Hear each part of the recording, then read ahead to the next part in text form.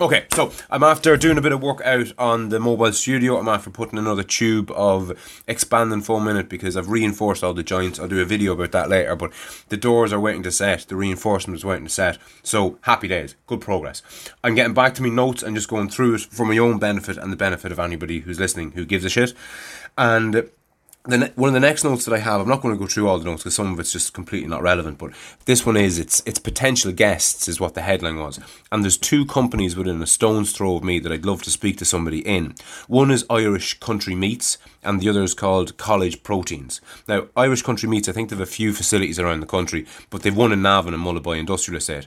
And according to their website, they're Ireland's largest sheep processor. Now, I've spoken about this only recently, I think it could have been the last couple of episodes, how companies phrase what it is that they do. Now, and I don't mean to fucking talk shit about Irish Country Meats here because I've no issue with raising lambs and sheep for slaughter, and somebody has to do it, and they're the business that's doing it, and they're the biggest in the country at doing it. But I just like to point out that largest sheep processor is largest sheep slaughterer. Okay, it's the same fucking thing, essentially. But that's a rabbit hole that I'll go down on a later date. There's a word for it. Euphemism, that's the word. Processor is a euphemism for slaughtering and butchering. Okay? Euphemisms are used left, right and centre. The one that springs to mind was, I'm pro-life. That's a euphemism for being in favour of abortion. No, is it? Fuck. I always get those mixed up, but you get the gist. And anyway, I don't want to go down that rabbit hole either. So, Irish Country Meats, I'd love to get somebody on and I'd love to get a tour of their facility and see how the fucking sausage is made, as the expression goes. I'm sure somebody from there would have a lot to tell me about God knows what. I don't even know. College Proteins then, a similar industry. College Protein, my understanding of College Proteins is all the waste that comes out of slaughterhouses around the country. So think chickens, cattle, sheep. I mean, we eat the meat for the most part. The organs, some are eaten, some are not. A lot of it's exported. I think we export all our chicken feet to China, for example. But there is still a certain amount of waste. It could be fat, it could be, sinews or whatever there's no market for. It essentially has to get dumped. There's always going to be an amount of dumping in large scale meat processing. And my understanding of College Proteins, which is based in Nobber, bearing in mind I live halfway between, let's say, Navan and Nobber, what they do in College Proteins is they take in all that animal waste and they convert it into, God knows what, I actually don't know. I know they've recently started processing it into biofuel, but I've maxed out my understanding. I remember just on College Proteins, I remember reading something that was pretty fucking bleak a couple of years ago. I think the figure was 20,000. I think we put down 20,000 dogs in Ireland every year, and my understanding is that that's where they go. They go to college, the bodies of these euthanized, for want of a better term, dogs go to College Proteins, which is a bit grim. But again, these are companies that are around all of us, and we don't know, for the most part, the first thing about what goes on behind closed doors. And they're an integral part of our society and our culture and our industry, and we should fucking know more about them. So there are just two potential guests that I'd love to speak to. And when I say potential guests, I mean anybody in there willing to speak to me. The next one then, and I've touched on the idea of doing this before, but I still haven't gotten around to do it. But I think the whole COVID thing and the whole redirection of my energies away from the business into off the lead, I think that's a golden opportunity. So the idea is that the episode will be split into two. The first half or version will be me pissing and moaning basically that my business is in flames, that all my work, all my blood, sweat and tears for the last 5 years has gone down the toilet because all the restaurants are closed. Any time that I've opened up in the last year nearly, I've lost money, and that's set to continue as far as I see it. The whole industry is fucked. I don't have any confidence that the vaccine will cure all our problems, blah blah blah. This happened in 2009. I lost everything that I've had fucking worked for. I ended up being suicidal. Am I going to end up being suicidal again if this business goes under? all negative, all narrow fucking minded, all claustrophobic kind of thinking, all the downsides of what's going on around us. So that's the first half. But then the second half is, I've never felt freer in my life. I've been gifted this opportunity to do what I should have done fucking years ago, and that's concentrate all my time and effort and energy into Off the Lead, because it's what I'm passionate about. And basically that's the other version. And the sentiment here, the gist, the overarching narrative is perspective. So, and it depends on what day of the fucking week you ask me, or what time of the particular day. Now, it's far more than 51% in favour of the positivity. Okay, now that's by accident and by design. But anyway, I might get into more detail about that when I actually do the episode. But it's just another note. I'm trying to get through the notes to refresh it and concretise it in my own head and bring you along on the journey if you're that way inclined. The next one then is, I just have a note to say turn off the location on your phone. Now, this is a great tip for everyone and anyone for 101 different reasons, and I'm privy to it only because of my background in fishing. Okay, back in the day when I was an avid fisherman going fishing all the time, I'd look up different websites and there'd be pictures of people who'd caught big pike or big carp or whatever it was. And a sneaky little trick of sorts that you could do was you could download the photo, go into the details of the photo, and depending on the type of camera or whatever that took the photo and its capabilities, there was often the GPS coordinates of where the photograph was taken. And people don't know this. Most of us have your location permanently turned on your phone. So your Google Maps works and fucking whatever else works, and it knows what country you're in, so it doesn't show you ads for something in England, it shows you them for Ireland, and better still, it shows you them from the town you're in and not Dublin and all that jazz. So it's great having your location on all the time. But every time you take a photograph, embedded in that photograph is the information about where the location of that photograph was taken. So if you don't want to be giving up your best fishing spots, turn off your location before you take a photograph. Now you might be saying, Frano, I don't go fishing, so why the fuck would I bother? Yes, but maybe you fucking do something else that you don't want to be telling people about. Maybe you go grow weed in your spare bedroom. And if you do, you don't want to be putting a permanent GPS fucking coordinates of where you're doing it. Okay, so it's time-stamped as well. So if somebody that you don't want to get a hold of a photo of your fucking illegal grow gets it, not only do they get it, but they get it with proof of where the photo was taken. Okay, so you can't say, oh, I downloaded that image off the internet, or a friend of mine in Holland where it's perfectly legal sent it to me. That shit won't fly. Now again, that's a bit of an extreme example, but let's say you're a keen mushroom picker like I am, psychedelic ones and just edible ones. A lot of mushrooms, if not all mushrooms, are annuals, so they kind of come back every year. So here's one for you. I found what's called a hen of the woods. I can't remember the actual term for it, but it's a species of mushroom highly regarded as a delicious edible. And it's a big lump of a thing, so there's quite a bit of eating in it if you do find it. Now, the beauty of these things is they come back every year. So if you find one every year. But you don't want other people to know that, because you don't want other people robbing your stash. So when I took a photo of that and I sent it to a mate of mine, or let's say if I was to upload it to social media, I'm going to make damn sure I've turned off my location before I let everybody else know where it is, so that next year when I go to it, it hasn't been robbed by somebody that's seen my photo and looked at the details of it. But anyway, I think that's a particularly good example of how something in my past has informed me of something that I can utilise now going forward, both from a protection point of view, so I don't inadvertently admit to illegal activity, and also that I can take advantage of people who aren't smart enough to know always turn off your location.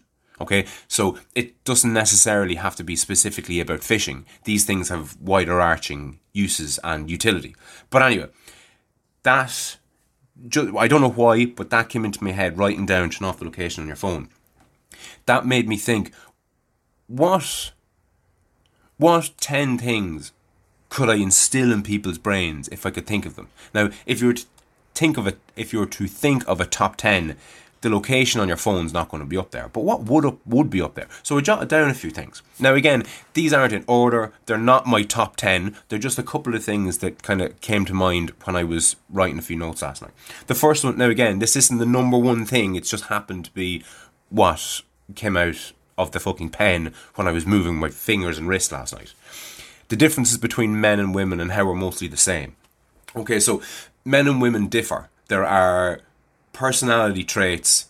We all share the same personality traits, basically, and for the most part, we're mostly the same. But where the differences really maximise is at the extremes. So the most aggressive person is always a man, and the most agreeable person is pretty much always a woman. Okay, and that's why it's pretty much only men that are in prison, and why it's pretty much only women who take childcare roles, okay, whether it's primary school teachers or people working in a creche or special needs people. That's generally women. Now, broad sweeping generalization alert all over the place here, okay? Just because practically all men are, just because the most aggressive people are all men and the most agreeable, maternal for want of a better term, are women, that doesn't mean that a primary school teacher can't be both a man and be very good at what he did. Out of all the teachers that I've had, the overwhelming majority of them being women, the ones that stand out for me, or the one that stands out for me, is a guy called Michael Leahy. Rest in peace, Michael. But Mr. Leahy, I had him in 4th class maybe, and he had a lasting impact on me. And the reason I'm mentioning the man's name is because I'm just trying to show how I'm not saying that men can't be maternal and all that jazz, and women, I'm not saying that women can't be, aggressive fucking hard asses. Like, Jesus Christ, did you ever hear of Amanda Nunes? Google Amanda Nunes, okay? She is proof positive that women can be fucking hard asses, okay? She doesn't have the lightweight and the bantamweight Ultimate Fighting Championship belts because she's so agreeable and so nice and likes working with children. She's a fucking hard ass. Like, she kicked the fuck out of 99% of men in the world. Okay, no question. So I'm not claiming that men can't do one thing or women can't do another thing. It's just, generally speaking, there are differences, and I think that we'd be all the better for understanding those differences. Okay? Anyway, I'm not going to go too deep down that because I have a list of things and I want to try and get through them. So the next one, and oh Jesus, here goes another tricky one. This is a podcast on itself, but I'll get the gist of it out of the way.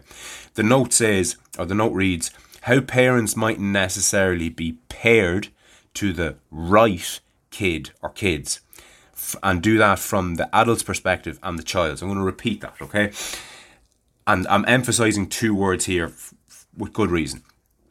How parents mightn't necessarily be paired to the right kid. What do I mean by that? It's something that I'm only recently trying to wrap my head around. And again, I don't want to get too deep into this because this is just one of many different points I want to make. But when my son was born, Fionn, love him to bits, wanted a son. I'm a man enough to admit it. My preference was for a son. I got it. Won the lotto. Happy fucking days. But as Fionn grew older, it became apparent that he wasn't a kid to be thrown up in the air. He wasn't a kid, and still isn't, a kid to be up on my shoulders. He's just not that type of kid.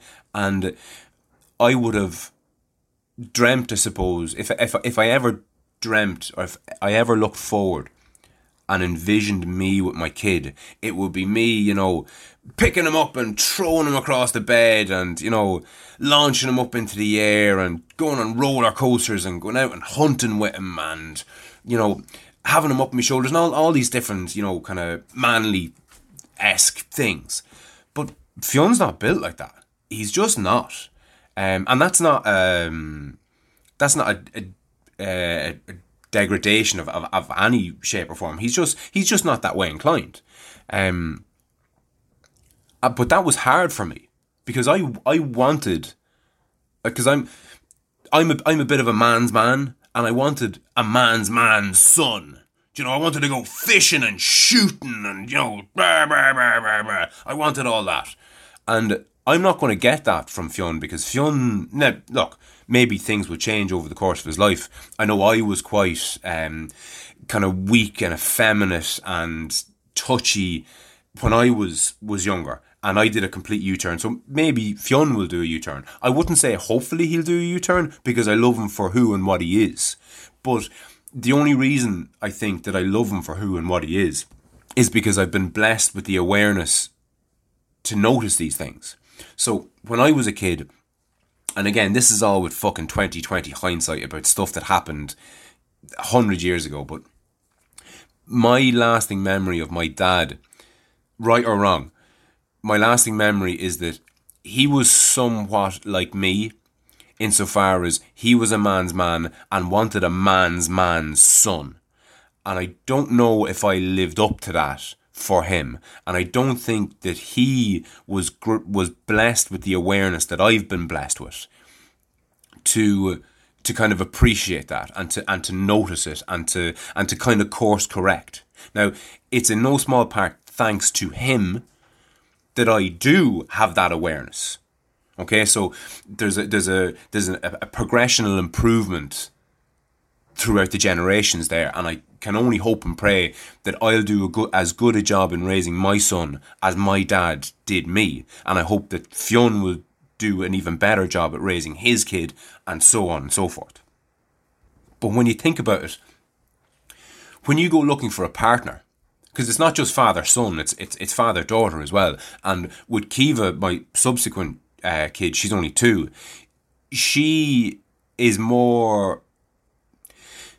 She's the boy that I kind of envisaged having, if that makes sense, okay? She does like to be thrown up in the air and fucking volleyed across the room. Do you know that kind of way? She loves being up on my shoulders, and she's, you know, she'd be mad to go hunting and kill animals and fucking burn down forests and, you know, chop down trees and all that kind of stuff. That's the way she is. Now again, later in life, maybe she will, maybe she won't. I've no preference either way. Maybe she'll become a complete lady who, you know, wouldn't fucking dirty her fingernails. But the kid that she is now is fucking rah rah rah. She's a man's kid, like. But the reason that I mention her is just to bring in that it's not father-son, it's not father-daughter, it's mothers and sons, it's mothers and daughters, it's fathers and sons, it's fathers and daughters, okay? And when we try and pick a partner, so when we try and pick either a girlfriend or finally a wife or a husband or a boyfriend or whatever your preference is, when we do that, we're fussy as fuck. Like, really fucking fussy. Like, how many people do you have to go through, basically, to get to the right person? I would hope it's a lot. I would hope you didn't fall into this caveat of, you know, marrying the first and only girl you ever kiss. Now, not that that's universally a bad thing. I'm sure it works. Maybe it works the majority of times. I don't know. I don't care. I've no real opinion on the matter. But what I'm trying to get across is there are differences between us, and we have to kind of sort through them and narrow them down to the one that kind of fits, that's going to be suitable for a long-term, sustainable, loving relationship, okay? So you have to filter through people. I certainly did. Anyway, I don't know how many girlfriends I had before I met herself, settled down, and made her my wife, okay? Hey, babe. But with your kids, it's different. You don't choose your kids, okay? And your kids certainly don't fucking choose you. So we're not born blank slates. We're born certain ways. Now, environment plays a huge role in the whole nature and nurture thing. I'm firmly both all the fucking time. But you don't pick your kids. So this idea that I think a lot of people have that they're going to have the perfect kids or the perfect family, like, don't be so fucking sure. Be ready for a kid that's going to be challenging. Be ready for a kid that's going to rub you up the wrong way. Be ready for a kid that's, you know, let's say you're homophobic. Be ready for a gay kid. Let's say you're, I was going to say racist, be ready for a brown kid, but that doesn't really work quite as well. But I hopefully the sentiment of what I'm saying is going to come across. Be ready. And this is where wording becomes problematic, because I was about to say be ready to be disappointed. And that's the wrong way of wording it, I think. Maybe it's not the wrong way of wording it. It just doesn't sound great. It's like what I was saying in previous episodes about threatening my kids with Santi. Like, I'm not comfortable with using the word threatening, but having said that, it's the appropriate word. I'd be lying if I didn't say there was a certain amount of disappointment in me when I realised that Fionn wasn't going to be the fire him up in the air and have him laughing his ass off type of kid. There was, but that was a reflection on my dumb ass and nothing to do with a completely, totally and utterly blameless, perfect human being. But anyway, so the difference between men and women, how our kids might be as paired to us as we might like to think. IQ is the third one. No one's going to have an issue with people's IQ. Fucking hell. Anyway, IQ, again, it's just so that people understand that it exists where you are on the spectrum. So the average IQ is set at 100. Okay, so let's take, for example, I have an IQ of 100. Okay, what's the utility in knowing that you have an average IQ? Not a whole pile. But there's a lot of utility in understanding what someone with a high IQ, what the difference between them and you is. And also what the difference between you and somebody with a very low IQ is. Okay? Now, I've spoken about this before and I'm just going to outline it very briefly here. But I would imagine, though I've never tested it, I would imagine that my wife would have a higher IQ than me. Okay? She has a knack of little things. Like, remembering fucking 16-digit codes. Okay, she'll just remember them. You rhyme off a 16-digit number to her, she might ask you to repeat it, but she won't ask you to repeat it a second time because she'll have it. I'd struggle with 3. Do you know what I mean? I'd really struggle with 3. But her IQ is slightly higher. Now, that doesn't mean that she's a smarter person than me. Okay? She will be the first to admit there's no fucking way she'd be able to sit down and have a 4-hour, relatively highbrow conversation with somebody about morality or ethics or psychology or fucking pharmacology or whatever, okay? It's just not her shtick, okay? And I was about to say there are different types of intelligence. There are and there aren't. There are different types of intelligence, but there's only one type of IQ. And whatever you get in an IQ test tells you a lot about yourself and how you compare to other people. But again, I should, could and hope to do a whole episode on just IQ. But that's just one of the list of things that I wish people knew more about. The next one definitely won't rub anyone up the wrong way. It's, as I have it here, religion, spirituality, archetypes, meta-narratives, memes, myths, unconscious, collective unconscious, and instinct. There's, I don't know what you call it, a cohort maybe, but all those things that I've mentioned, I'll name them again. Religion, spirituality, archetypes, meta-narratives, memes, myths, unconscious, collective unconscious, and instinct. I don't know an umbrella term that I can put all those things under. And I don't see anybody talking about all of them, with the exception of maybe Peterson. A guy I'm a huge fan of, Jordan Peterson, a Canadian psychologist. He's helped me out the most in this. The other guys that spring to mind would be Joseph Campbell and Alan Watts. So there are 3 guys well worth looking up. That's another thing I must actually do is, here we go, hold on. I'm going to make note of this now as we do it, and I'm going to pause to save you having to listen to me scribble. And I'm back in the room. So I've just made a note there. Make a list of my most influential people, like the people who've been most influential to me and why. Okay? So going back to, yes, the whole religion and all that jazz. I need to sit down and genuinely spend time. That's not a cop-out. I need to get my head around what the unifying thing is there. But anyway, on to the next one. Groupthink / identity politics. There's a few more here. Jesus Christ, I'm in 24 minutes. There's a few more. I'm just going to round them off. So that one was groupthink, identity politics. I want people to know what it is and how to spot it. The next one is drugs. Drugs, psychedelics, recreational drugs, medical drugs, all those kind of things. People tend to think of people who smoke cannabis as kind of losers and wasters and doing nothing. I smoke cannabis and run marathons. Okay? And loads of other people do something similar. And I'm not trying to brag there. What I'm trying to do is try and explain to myself and everybody else listening that drugs mightn't necessarily be what you think they are. Okay? Now, the next one is conservatives and liberals. I think I mentioned this recently, but very quickly. Conservatives typically, broad sweeping generalisation alert, conservatives want things to stay the same, and liberals or progressive people want to change things. Okay, that's very black and white, broad sweeping generalisation alert. But it's very important that people understand that. The next one, which won't rub anyone up the wrong way, is class. Okay, so I did a bit of a Google last night and I found that there seems to be 5 main areas of class. Upper class, or the elite. So, you know, your uncle is Taoiseach and your fucking auntie is Minister for Finance and you got a brand new car for your 18th birthday. Do you know that kind of thing? Upper middle class, you know, your parents have businesses. You didn't see them a whole pile because they were always abroad on business. You went to a boarding school, that kind of shit. Lower middle class, you're doing all right. You know, you have the best of everything, really. You get a holiday a year. You mightn't have a fucking Ferrari, but you have a fucking decent Volkswagen Passat or something up the years. You're doing all right. Everything's grand. You know, you don't worry about anything financially. Say anything you want, you more or less get. The next one then is working class. So working class is you're under a lot of pressure with your job because you can't tell your boss to go fuck himself because you can't afford to be at work.